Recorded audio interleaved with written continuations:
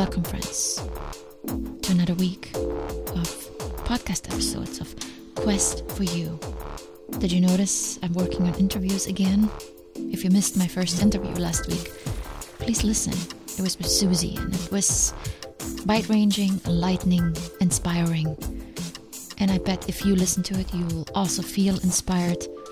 And maybe it's just trying out a new recipe, which she definitely inspired me to do that. If you want to share your quest with me, please reach out. This doesn't have to be your entire life story. Maybe just part of it that was or is meaningful because it influenced the person you became or want to become.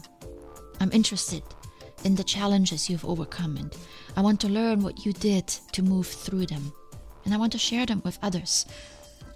The tools that you used to stay motivated, on track, and how you go after your dreams.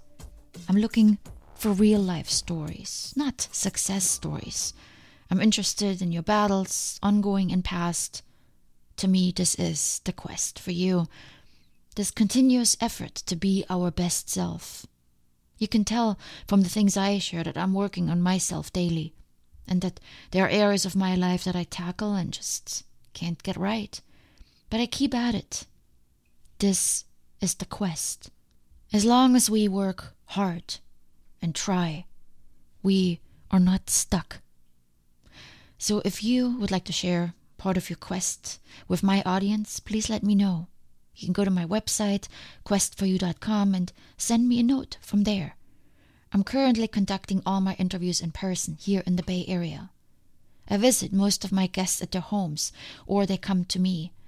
I like those personal meetings. They add an intimate touch. I'm sure at some point I move to interviews via Skype, but for now I like meeting you all in person. So if you're here in the Bay Area and would like to share part of your quest with me, please send me a note. I would love to meet you. And speaking of becoming better, apologies need to be part of our repertoire as humans. We simply cannot go through life without ever making use of an apology. Even the happiest couples and best friends argue. In fact, I believe healthy arguments and disagreements make a relationship or friendship better, because it means that there is work being done. You're getting to know each other, you're making a living together, you're forming a relationship. These are things that require effort. If it's easy, in my opinion, then there is no effort. Maybe one side just always agrees or doesn't speak up. That to me is not the point of being in a relationship.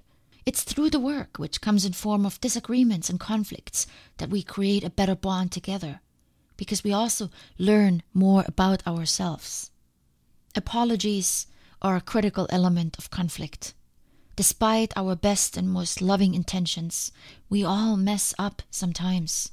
Our words and actions, even if unintentional, sometimes wound others. And by doing so, we jeopardize the intimacy between us and the other person.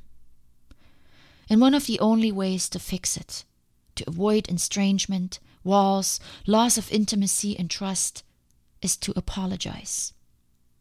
I may have shared with you that I have a close friend in my life with whom I have considered breaking up, so to speak, because the pain his words cause is becoming increasingly unbearable for me, even if everything else we do together is so much fun.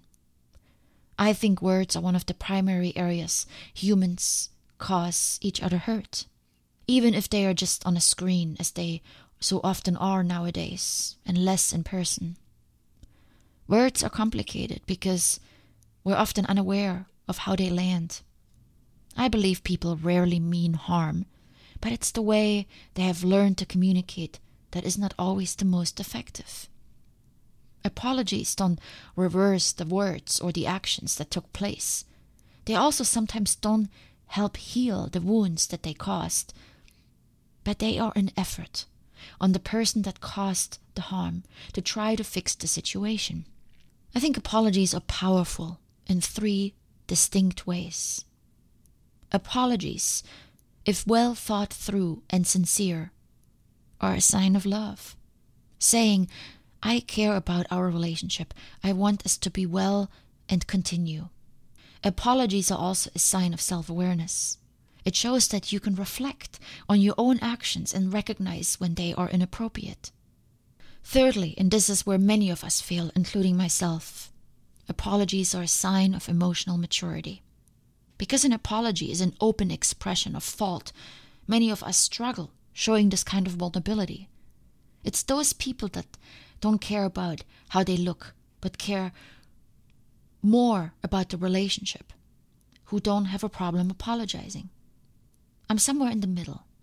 I'm not afraid to apologize, but I often don't see the harm I did, so I miss recognizing the need for an apology. You see, we get apologies wrong. We falsely assume they are an admission of guilt. I know I do. But we miss the point. It's not about fault. We may not be at fault and we still caused harm.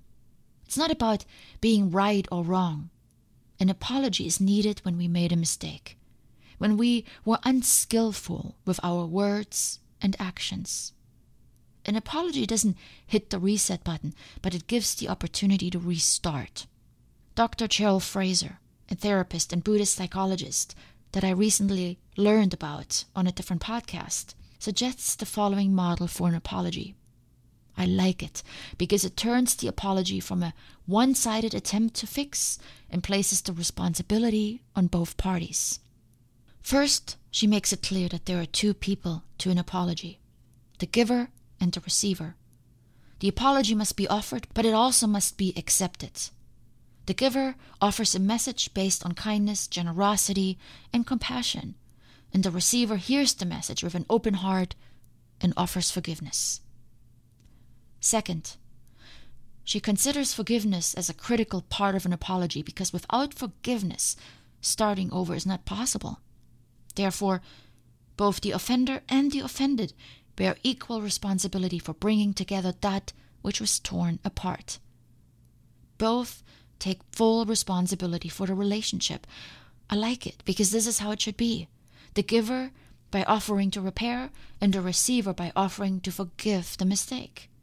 This means there are three critical pieces to each apology: repair, forgive, start over. The main job of the person apologizing is to intend to repair the damage that was done and heal the wound caused to the other person. For an apology to rebuild intimacy, it should have three qualities. First, you need to own the behavior. Second, you need to repair the damage. Third, you need to vow to do better. I own a mistake when I acknowledge what I did or said was wrong. I repair it by apologizing for it.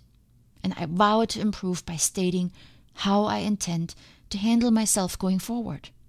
This is an important step as it demonstrates that you're not only sorry, as we so often say, but you actually intend to make a change to your behavior. Now it's the other person's turn.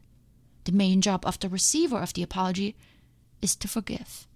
Otherwise, the apology doesn't have any validity. We may not be able to forget a pain that was caused, but we can choose to forgive it. By doing so, we give the other person a chance to do it right the next time. Forgiving means we don't throw old mistakes back at people. Sure, we may recall them from time to time, but we don't have to relive them. Mentioning them by comparing present-day situations with old mistakes makes us relive those old mistakes. It brings them back into memory. Instead, we can simply choose to replace the old memories that come up from time to time with new ones. I consider this also self-care, because by reliving old hurts, we're not doing ourselves any good. We choose to suffer. We hang on instead of letting go, and without letting go, we cannot move forward wholeheartedly. Fraser recommends 3 steps for the receiver of an apology. First, thank the person who's apologizing. Second, acknowledge that the person has owned their mistake and is attempting to repair it. And then third, and only if you're ready, accept the apology. And you don't have to. Sometimes it's not possible. When both parties have done their part, the third step is a mutual agreement to start over. This is when both parties take responsibility for their mutual happiness. This is not just me thinking of me and you thinking about your pain. This is a conscious decision to begin again in this present moment, here and now. I love this. So often, I have just stood there, not knowing even what to say when someone apologized to me. I've downplayed it. Oh, you don't need to apologize. But going forward, I will change that. The apologizer deserves a proper acknowledgement for their effort to make things right. Their apology is a call to action for me to make a conscious effort and forgive and move forward. I don't know about you, but I don't get an apology often. And I don't give one often either. So let's allow this episode today to motivate us to do better, to give a better apology, a more sincere one, and to give it more often. And also to receive a sincere apology in a more mindful way and truly forgive the other person. Let's give it a try. What do you think? Much love.